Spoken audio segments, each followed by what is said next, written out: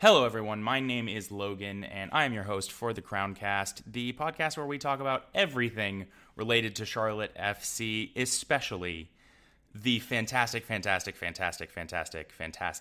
I'm done doing that, I promise. Win over New England Revolution. I am here, as always, with Justin. Hello, Justin. How you doing, Logan? You know, I have this thing. I've really gotten to enjoy starting to pick up and do these introductions to the podcasts.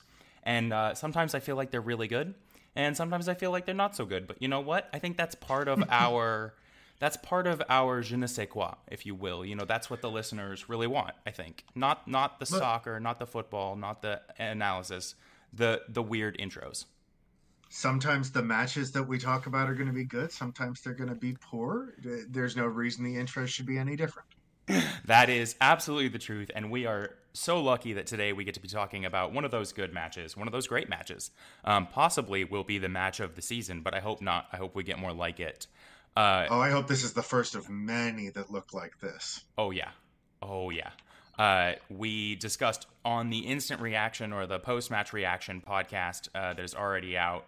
If you guys want to hear the crazy, we are deep in the celebration reaction to that, please go check that out. This is going to be the little bit more measured approach. We're going to talk about what went well, why it went well, and what went wrong and why it went wrong. Because of the outcome and the result, we are going to spend a little bit more time on what went well. We hope that you will appreciate going on that with us.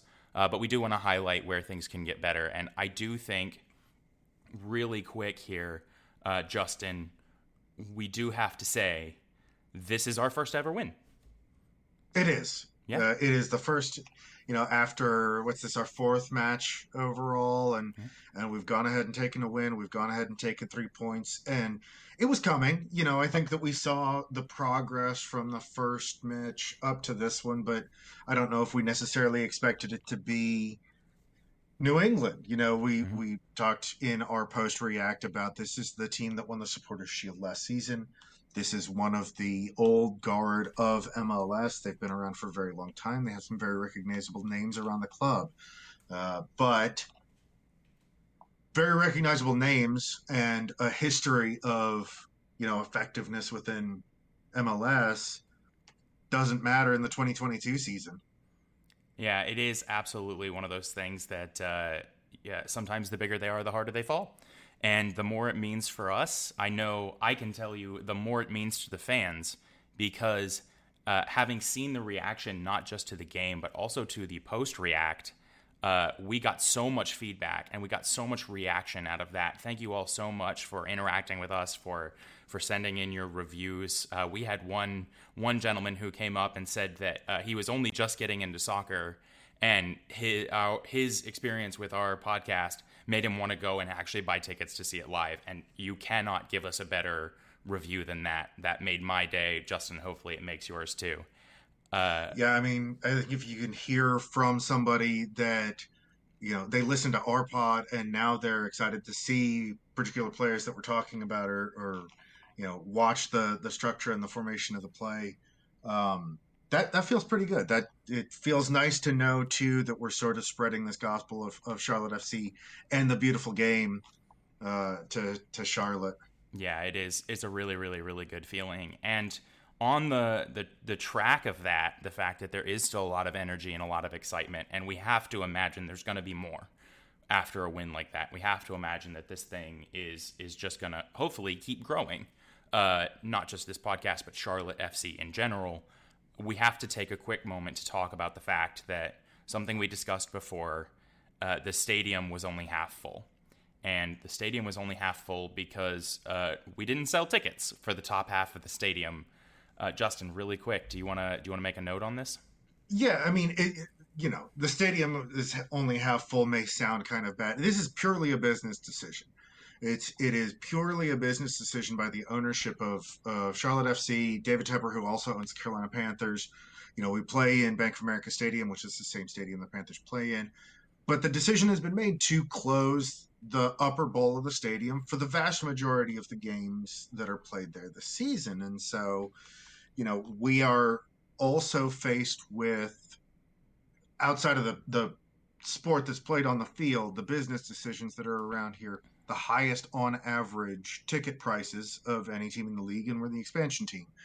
And I think there's got to be a little bit of concern around, are we pricing the casual fan out? And could we include more of those casual fans and stoke more of the energy in the city and get some of the people who listen to the podcast and go, I'm getting really into this, or see the crowds on game day and say, I'm really curious about this, keep them from going to the stadium and then going, oh, it's $55 for the cheapest ticket. That's not ideal for us. And there's an opportunity. Maybe you don't open the whole upper bowl, but you can spark a lot of energy still. You can get a lot of people in still, if it's partially opened, if it's partially filled, and you sell cheap tickets there. Yeah, I do think it's absolutely worth it. And again, we're basically throwing this completely off the cuff. I have not looked at any financial spreadsheets that say that it is financially viable to open up those sections. I just know in my heart that I'm right, and so I'm going to say it. Right. What we want as fans is the best fan experience possible, and the best fan experience comes from a bunch of other fans out there excited and having a good time. And what I don't want is, I don't want the lower bowl to start emptying as the season goes on, because the luster of the new toy starts to fade a little bit, and you have fans going and saying, I can't drop, Panthers prices on Charlotte FC tickets right now. I can't go take, at cheapest tickets right now for a family of four to go watch the match, it's over $200 before you even get in the stadium. Yeah, that's a challenge. Asking a lot. Yeah, and so I will say I do think it's absolutely worth it that, hopefully they hear our voices. They certainly listen to us with everything else we say. I mean, we have already established that we basically run the Charlotte FC. So hopefully they hear our voices on this one, and there will always be this debate about what is best for football, and how does it cater to the fans that are actually going to be in the ground versus the fans that get to watch the game wherever you are in the world. That debate will always be there, and how best to present this content, because ultimately that's what it is. I mean, it is a piece of content, but boy, with all the excitement that's around it, we do just wish that we could see more stands in the ground, and more fans in the ground. And I don't think there's anybody out there that's going to be upset with that opinion. No, I mean, I don't think so. I think the only thing that you got to do is you got to find a price point, I think, that works, and the decisions about, do you open part of that lower bowl up? What else can you do? There's already premium experiences for the fans that want to pay for the premium experiences. I mean, the club level looks amazing. The area around the vault and the player walkthrough, you talked about some of that early in the season. I think it's great. Yeah. But you also, I think, have to have an opportunity for the fans who aren't, $250,000 banker bros to get in consistently to these matches and be excited about this team. Yeah, so I think we've made our statement here, and like we said, hopefully they listen to us. I do want to shift onto something a little bit more fun, and that is, Justin, you hit me with a fantastic line earlier. You are already aware I'm a huge fan of Miguel Ramirez, who we may refer to as MAR. You gave him a great nickname. What was it? Yeah, he's great value Pep. He is the Walmart generic version of Pep Guardiola, the celebrated manager of Manchester City. And if you hear my voice catch, it's because I'm complimenting Manchester City, which doesn't feel good. I can compliment Manchester City because I'm relatively, indifferent to that cause. But Pep Guardiola is widely known across the sport of football as a revolutionary, as somebody who designed some of the most effective modern portions of the game and managed to make them work in the world. And so he has kind of been at the forefront of the modern game for 7-ish years now. And we are seeing a very similar sort of approach with Miguel Ramirez to this team, and that gives us huge cause to be excited. It's a very challenging thing to do. Managers all over the world try to mimic a little bit of the magic that Pep Guardiola brings to his football teams, and the fact that Ramirez is at the very least getting a little bit of that magic sounds great to me.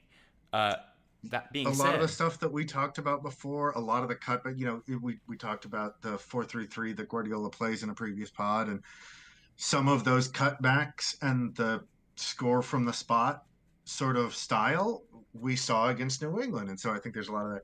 There's also the semi-obvious, if you ever get a chance to Google a picture of Pep Guardiola and then look at a picture of Miguel Angel Ramirez, they're both, kind of Latin descent sort of looking. They're both bald. They're both stubbly.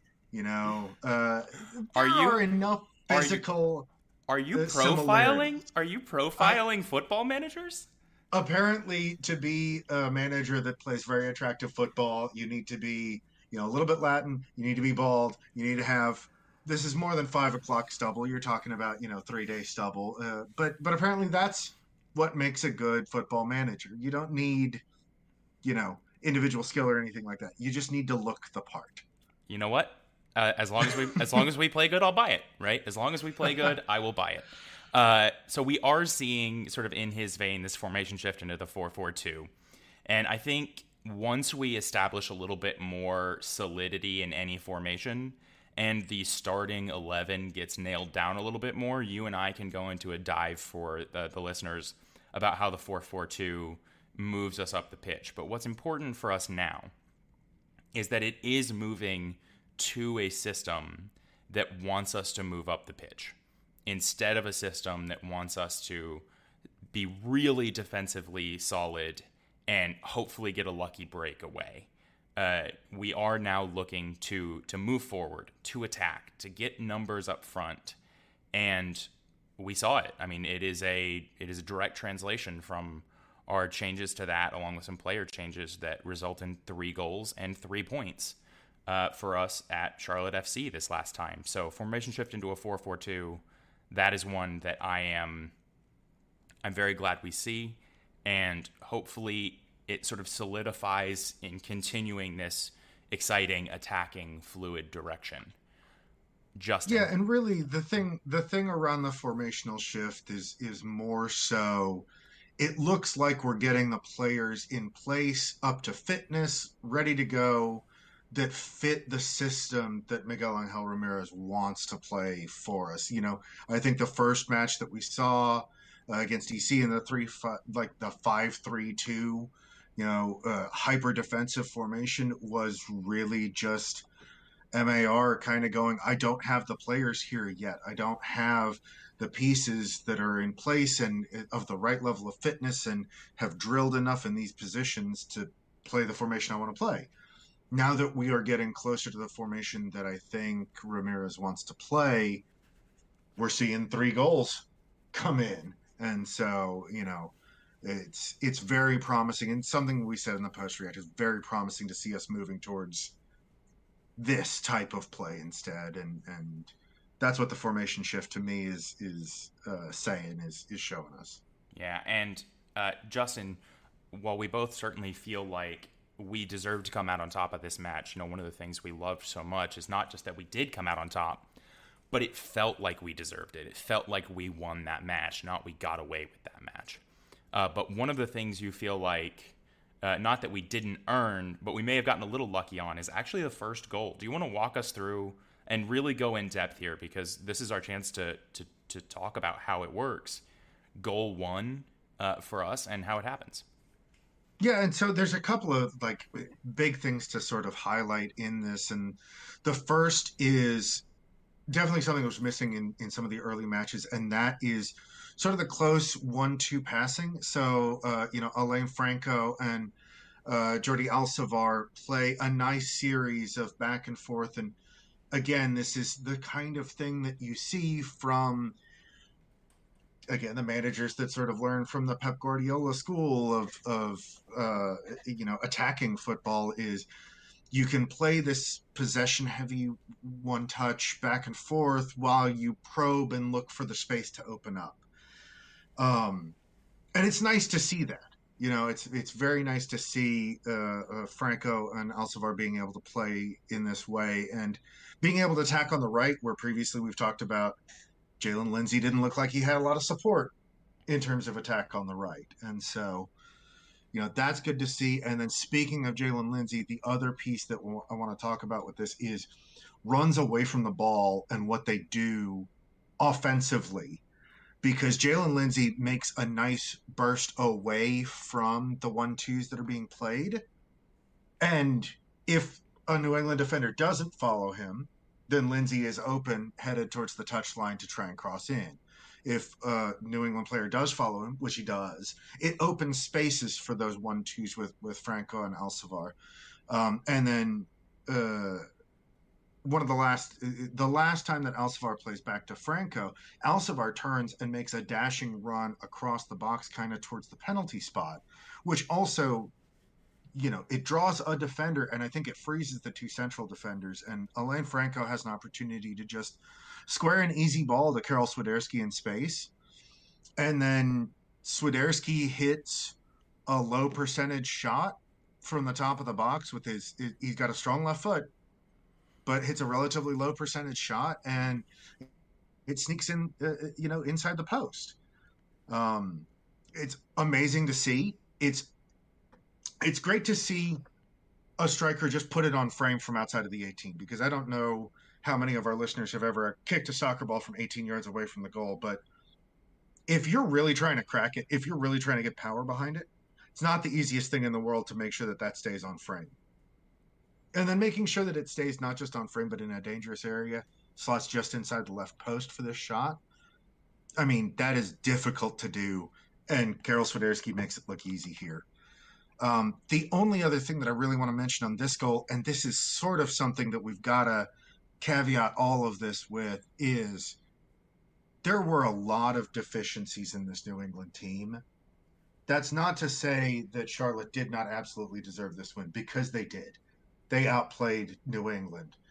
But New England's level of play was not particularly high in this one. It's what good teams do, though. Like, if Charlotte FC is becoming a good team, which I think they are, this is what good teams do. You put down the teams that aren't playing well. You put down the teams that just aren't quite as good. But a lot of space was left for Swiderski. The keeper on this shot had vision on Swiderski the whole time. Didn't make the save. So I have a quick question for you here, and that is, in this same vein that you're talking about, even if this keeper has vision, for somebody who is not as in touch with football, even if this keeper has vision, do you think that just the pace of the shot and maybe a keeper thinking there's no way he's going to shoot from here would cause him, to be a little bit slower? Or do you still feel like if that was Christian Kahlina, would you have expected him to save that? There's a lot of different things that could have, caught the keeper out. Maybe he thinks he's going to aim top corner or something like that. But I would say that if Christian Kahlina faces this same shot, Christian Kahlina palms this wide of the post. It's out for a corner for Charlotte at that point, but this is a relatively low percentage shot against, an above average keeper, because I think that's what Christian Kahlina is. This, I think, is a fairly easy save. Oh, well, I mean, one of the things that we can talk about is it did, at least in this option, go into the back of the net, and we are thankful for it. All of the fans were very thankful for it. But unfortunately, we are not the only team that did score in this, as much as we would love to talk about this being a 3-0 clean sheet. It wasn't, and so we can't. We can summon that into existence. We can believe it into existence for the next game. But I do want to talk very briefly about what happens for our down moment in the game. We do have another PK that beats Christian Kahlina, and at this point in time, it seems like only his own defender scoring on him or a PK is capable of getting a ball by him. But there are a couple moments that need to be shouted out here, just so we all keep our heads on level. The first one is Brant Bronico. Bronico is on the left side of our field at this point in time, and he panics. There is no other way to say this than he panics. He gets a little bit uncomfortable with the ball, and he just assumes that there is going to be someone where he is going to place this ball, that if he plays it backwards, everything is going to be safe. And this is one of the most dangerous things in football. We see it happen all the time, where a moment of panic creates I'll just do this, and not actually getting your head up to understand where the play is, where the offensive players are, and where your defensive players are. And we see it here. He passes the ball in a terrible position right back. It opens us up. And the one that I'm going to call out, because we praise him all the time, is Christian Kahlina. He gets left in an awful position here. But if you go back and you watch what happens for this goal, Christian Kahlina sees this play developing the whole time. Christian Kahlina is somebody who we can reasonably say has very good vision and very good understanding of the field. You don't make the saves that he makes without it. He is also learning how to be a more front foot forward, I'm going to command my space keeper. And you can see what I hope was just a little rise up of old style goalkeeping in him here. Because when that ball gets played through, when it goes, into his box, you can actually see him start to sprint for it. And as he starts to sprint, he pulls up for just a half a second. And keep in mind, in professional sports, half a second is all it takes, right? Half a second scores you goals. He pulls up for half a second. And then he goes, oh no, I have to get this. Front foot forward. And sprints at it again. And it's this half of a second delay of, should I actually go for this? That ultimately gets him to the ball second and puts us in a really dangerous position. This is one of those things that, the PK was taken well. It's right down the middle. He waits till Christian Kahlina dives. There's nothing you can do about that. PKs are almost always scored by the person taking them. But Christian Kahlina has an opportunity there to be a front foot forward keeper and come out, command his box, say, this area is mine, get a piece of that ball, and we possibly win this game with a clean sheet. So mistake number one, in my opinion here, is that half step of, should I do this? And I'm going to take it another step further, because we learned this all throughout being a keeper, is you get to change your mind once as a keeper. If your first instinct is go for it, and then the play develops and you see that that's a bad decision, you immediately have to counter, reverse, and go to holding your line. If your first instinct is, I need to leave this to my defenders, I need to make sure that this line is solid, and then the play develops, and you say, my defender tripped, then maybe you have to make a last chance push out. What you cannot do is change your mind twice. And this gets hammered, or at least it got hammered into me, years and years and years and years on. And this was why, if you listen to the post react, I say, for all the good he does, I am going to say I did not like this from Christian Kahlina. It looks like he changes his mind twice. And it is only because he changes his mind twice that he is so late to that challenge, and it's so reckless, right? Maybe he's a little bit late if he goes the first time, but he probably gets something of the ball, and a referee probably says, well, the keeper has a right to his box and he has a right to go for the ball, right? Because of that double change, he neither controls the play, he does not control the play, he exacerbates the problem. And from the guy who is your literal last line of defense, that's not really what you want to see. Justin, with that sort of knowledge out there, do you see where I am coming from? I do. I think that Kahlina has next to no time to make that decision, and he does make a bad choice there. Probably the only reason he's still on the pitch is because I think as Carlos Gil moves that ball past him, it's moving away from goal. I think if it's moving towards goal, that's probably considered denial of a goal scoring opportunity. And Kalina's red, booked with a red and off the pitch. Um, but I think I work in risk analysis, and one of the things is root cause analytics, and the root cause for all of this is Bronico with just a brain dead pass. Yeah. I mean, ultimately, that is what creates the opportunity for the other team. And while we like to see better of our heroes, this is hopefully a learning moment. And, thankfully today, it doesn't cost us. Thankfully today, we still get our 3 points. Yep, because just 3 minutes later, I don't know that anybody had fully recovered, though. But just 3 minutes later, there's a ball over the top, and it's kind of a searching, like a hopeful ball. But Karol Swiderski does a couple of things really well here in the build up to the attack on our second goal, the third overall in the match. And there's a little stutter step where he's ahead of the defender as the ball's coming over the top. And instead of setting it up as we're both going to challenge in the air for this, Swiderski slows his run and sort of lets the defender run into the backside of him. But this lets the ball drop in front of both of them, which I think is better for Swiderski there because he can control a little better than going up and trying to win an aerial duel. Then he comes in with a really nice touch, jumping and claiming the ball, but tapping it with his foot across the box.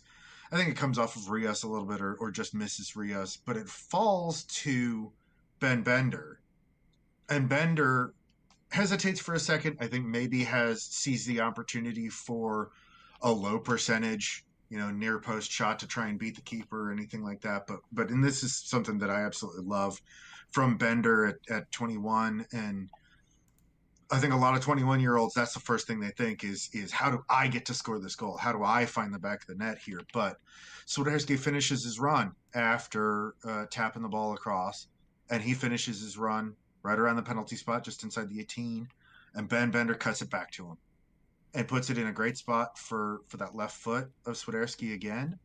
And you mentioned it in our post react, Logan. This is a postage stamp of a finish from Swiderski for his brace. It's just all in all, from the attacking players, great build up into a great finish. Yeah, and I'm gonna highlight this as well because this keeper knows where this ball is going and sees it the whole way.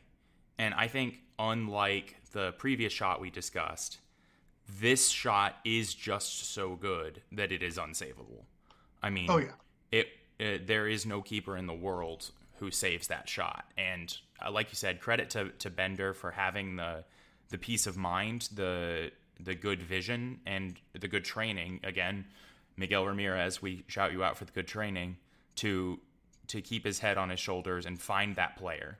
But I think one of the things that stands out for me, because that's kind of our second goal, is that we're now starting to attack in these multiple dimensions, right? We can now show that we have a strong guy up top who's going to take the responsibility. And if they give us the space, we're happy to put it over the top to him and let him, create something.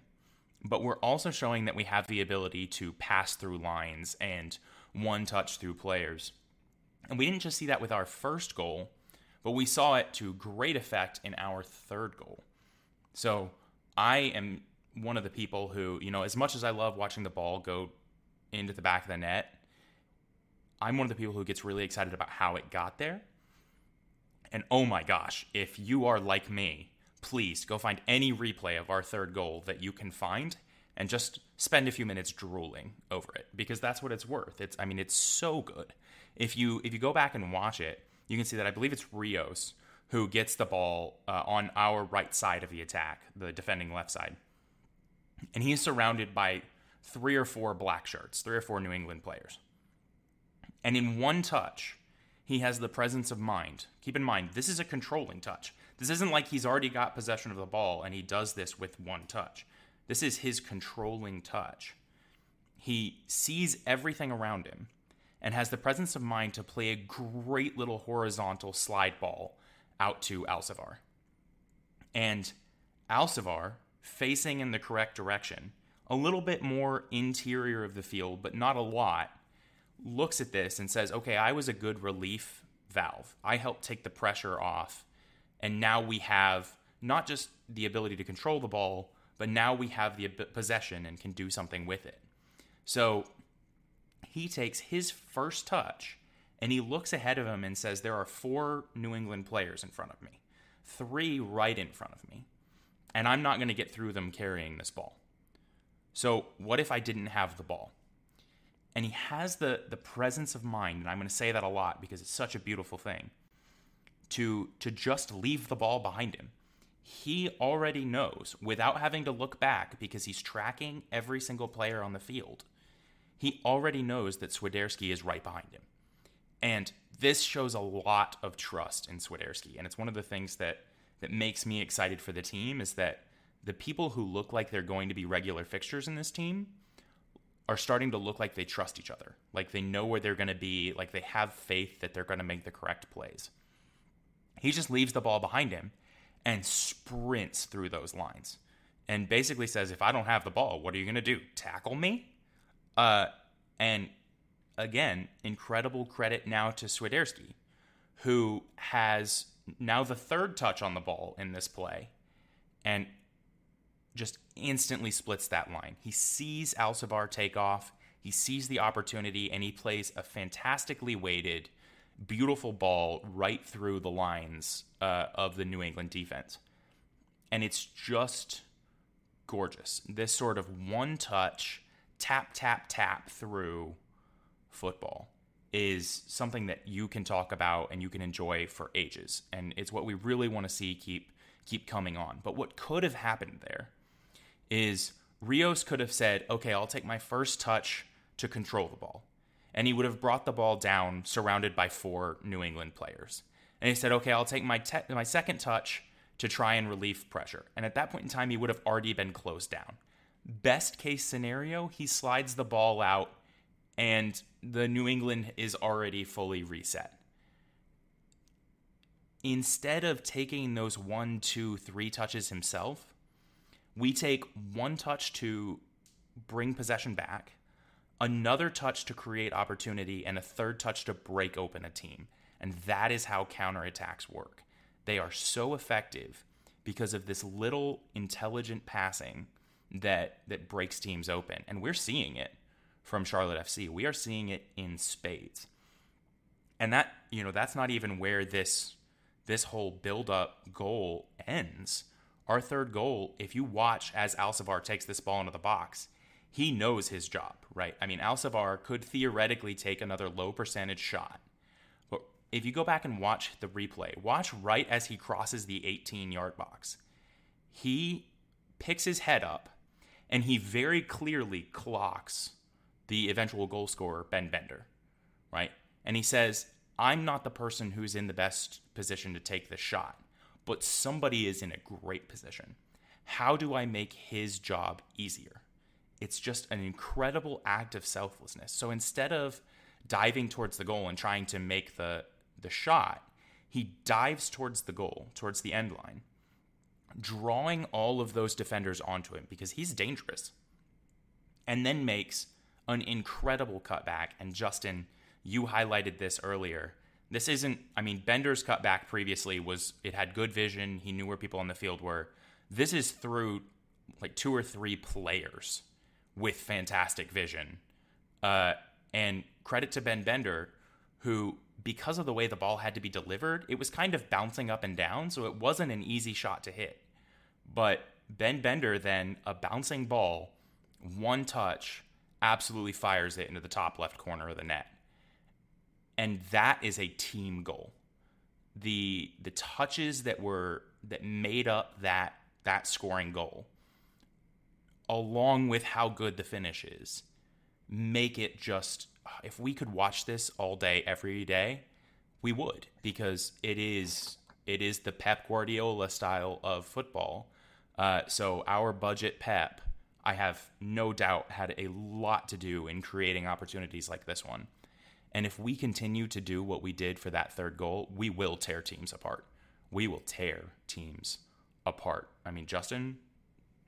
Yeah, I mean, one of the things I want to highlight that you mentioned is the weight on these passes. As you talk about all of them from Rios to Alcivar, Alcivar to Swiderski, Swiderski back to Alcivar, and then Alcivar with the cutback into Bender's pass. A properly weighted ball is an underrated technical skill in this game. We've seen a lot of, a poorly overweighted ball, a poorly overhit ball is going to run out. If Swiderski overhits the pass ahead, it's going to run out past Alcivar and it's going to run into a position where the keeper can come take, or it's going to run out past Alcivar and it's going to run over the end line. If Rios underweights the pass to Alcivar, it's taken by a New England defender and they're in a position instead to attack. So not just the technical positioning on the pitch, but the technical capability of these players to weight these passes properly, to understand what that feels like and how to position the team to score best. It's really exciting to see, and it's what makes for the beautiful game. It's what makes Jogo Bonito. That's what makes really pretty soccer is well weighted passing back and forth. Yeah, that ticky tap, quick burst play is what we will always want to see. I mean, it's so good, but you know what else is so good, Justin? What's that, Logan? What's so good is having a community here in Charlotte that supports the community here in Charlotte. And those of you who have listened to the podcasts before know that I am, of course, talking about Potions and Pixels, our sponsor. We talk about them during all of these because they're a great place to be. Potions and Pixels is a board game and video game event. They are nonprofit. They are a part of this community, and they have set out with the intention to make the community better. So, if you are someone who is out there and you're looking for a place to learn how to play D&D, very popular right now, looking for a place to learn how to get into tabletop gaming, looking for a place to learn how to get into video gaming or understanding how these things work and what careers, etc., are associated with them, look for on literally any social media, Potions and Pixels. Like we said, we actually met there, so when we recommend them highly, we recommend them very highly. And Justin, is that about enough of that? It is. It's a great experience. It's a great thing to go to. I highlighted last time we talked about Potions and Pixels how amazing it is as a family event to go and do. I've got 3 kids at 19, 14, and 8, and they can all find something to do. So Potions and Pixels is a wonderful opportunity to get out in the community, to get out of your house now that we're moving into maybe a post-COVID world. Meet some great people, play some great games, have a great time. Yeah, and a special thanks to Potions and Pixels for putting up with our ad reads because, we try and make them fun and interesting. On to... We do. Yeah, I mean, sometimes it even works, right? Occasionally, I think. And, fun and interesting, since you mentioned it, Logan, there is a fun and interesting little factoid, little piece of information that comes out of this weekend's match that I am incredibly excited about. And that is that Karol Swiderski was named in the starting 11 for the MLS Team of the Week, and the manager for the MLS Team of the Week. This is essentially the best 11 players from across the teams in Major League Soccer. The manager for this week is Miguel Angel Ramirez, and that feels really good to know that this early in the season, there's recognition around Major League Soccer for what this club is building. Yeah, no, that is it. Oh, actually, I believe it was you who sent it to me. So you were really on the ball on that one. You learned it as soon as it came out, I think. And it was so good to see because, like you said, it does show that not just are we, the fans, feeling like this is going somewhere, but the greater Major League Soccer is seeing the potential and is seeing what could be building here because it is building. And absolute credit to Swiderski and Ramirez. Congratulations to them. They earned it. They should enjoy it. Not too long before we see Bender's name on that team sheet, I think. Oh, I think it's not too long before the whole starting 11 is just Charlotte FC players, and then the coach is Ramirez. Although, Well, I knowing don't my know luck, about the entire starting 11, Logan. I mean, Christian Kalina is going to be on it shortly, the way he's playing. So, I mean, we're going to have Bender, we're going to have Swiderski, we're going to have Ramirez, we're going to have Kalina. Anyway, so while we gush about the players that we really enjoyed and we think did a great job, you brought something to my attention that I absolutely love.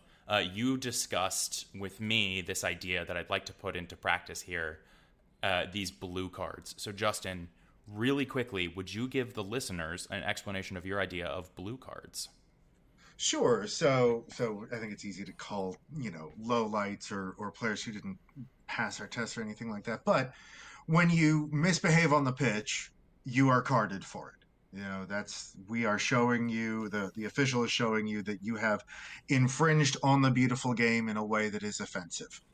And, Charlotte FC, we're out there in the blue kits every week and everything like that. I think it's only fair when what is out there on the pitch is in some way offensive to us, the fans, that we have the opportunity to present a card to the players who, I don't think performed as well as we need them to, as well as we would like them to, for this club that we love so much. And so we're going to start handing out blue cards. Today we're going to do it here. It may end up something that ends up in the post-match reaction. I think that's probably a good time for us to talk about who we're going to blue card for the week. And I think that if people have listened to a few of these, and especially if people have listened to, what happened in the post-game reaction, what I've said earlier today, my blue card is going to be pretty evident. I'm giving Brant Bronico a blue card for that absolutely awful back pass that led to the only goal that New England managed in this match. Yeah, I think that's a really good call out for the blue card. I think we can do this relatively quickly because we've talked about him a lot.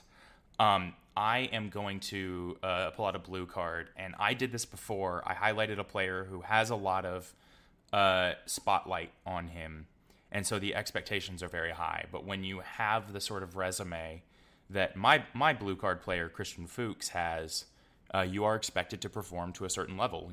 It's sad that oftentimes the dollar value of a player is what we judge a player by. But when we put a lot of responsibility on one person, when we give them a lot of the ability to move the team forward, we're giving it to them because we expect a lot from that player. So my blue card is going to be Christian Fuchs. And I know that I'm going to get some backlash for that. But the simple... Oh, please. I think it's an incredibly fair call out, especially in this one. I remember watching a moment where the attack is coming in, on the right, and there had been a little bit of a shift. I think Bender had tracked back a little bit in defense, and I just watched Fuchs drift away from the player he was supposed to be marking in the center of the 18. Yeah. Nothing came of it, but it's one of those where everybody's marked. There's nobody else that should be picking up that center back running into the box or whoever it was in attack. That's Fuchs's player to mark, and he just drifts away from him. I think that the demands of playing out on the left are just a little too much for him right now. Yeah, I think I'm going to step across and say I agree, because I struggled when I rewatched this game. I struggled to see where I felt like Fuchs made bad decisions. What I saw was a player who was having trouble keeping pace, and as a result, getting left in bad places. And I really have to wonder, we've talked about this before, that Christian Makoun on the interior, who hopefully will be a bright light for this club, but has not been so far, have to wonder if maybe we can take a little bit of that really high-octane responsibility off of Christian Fuchs and move a very solid, very intelligent defender into the middle of the pitch. But right now he is not there. Right now he is playing as our left back. And The way he's playing it isn't awful, but it's definitely leaving some out. And for that, that on a day where everything else was spectacular, a kind of not great performance is going to be enough to get you my blue card. Yep, and I think it's perfectly fair. Did want to note right before we wrap up that we have an upcoming match this weekend against Cincinnati FC. And we're going to run into the international break. For those of you who may not be familiar, the international break weekends are normally when international competition is played. So qualification for the World Cup, qualification for the regional tournaments around the world. And this is when players who are called up by their country will go play for their national team. So MLS doesn't recognize the international break right now, which is not great. Sometimes that means that some of the key players that play for the U.S. men's national team aren't available for their teams if they're playing here in MLS. Sometimes, like this weekend, that means that players for MLS clubs are still going to be gone while an MLS match is played. So when we play Cincinnati, we're going to be missing Karol Swiderski, who is with the Polish team. We're going to be missing Alan Franco in the midfield for Ecuador and Christian Makoun in the backline for Venezuela. Obviously, it's going to be some gaps in the normal starting 11. I think it's a great opportunity for some of the players that we have, the Mackenzie Gates, maybe the Derek Jones, to get an opportunity to step in and maybe see if they can show something in the starting 11 that might impress.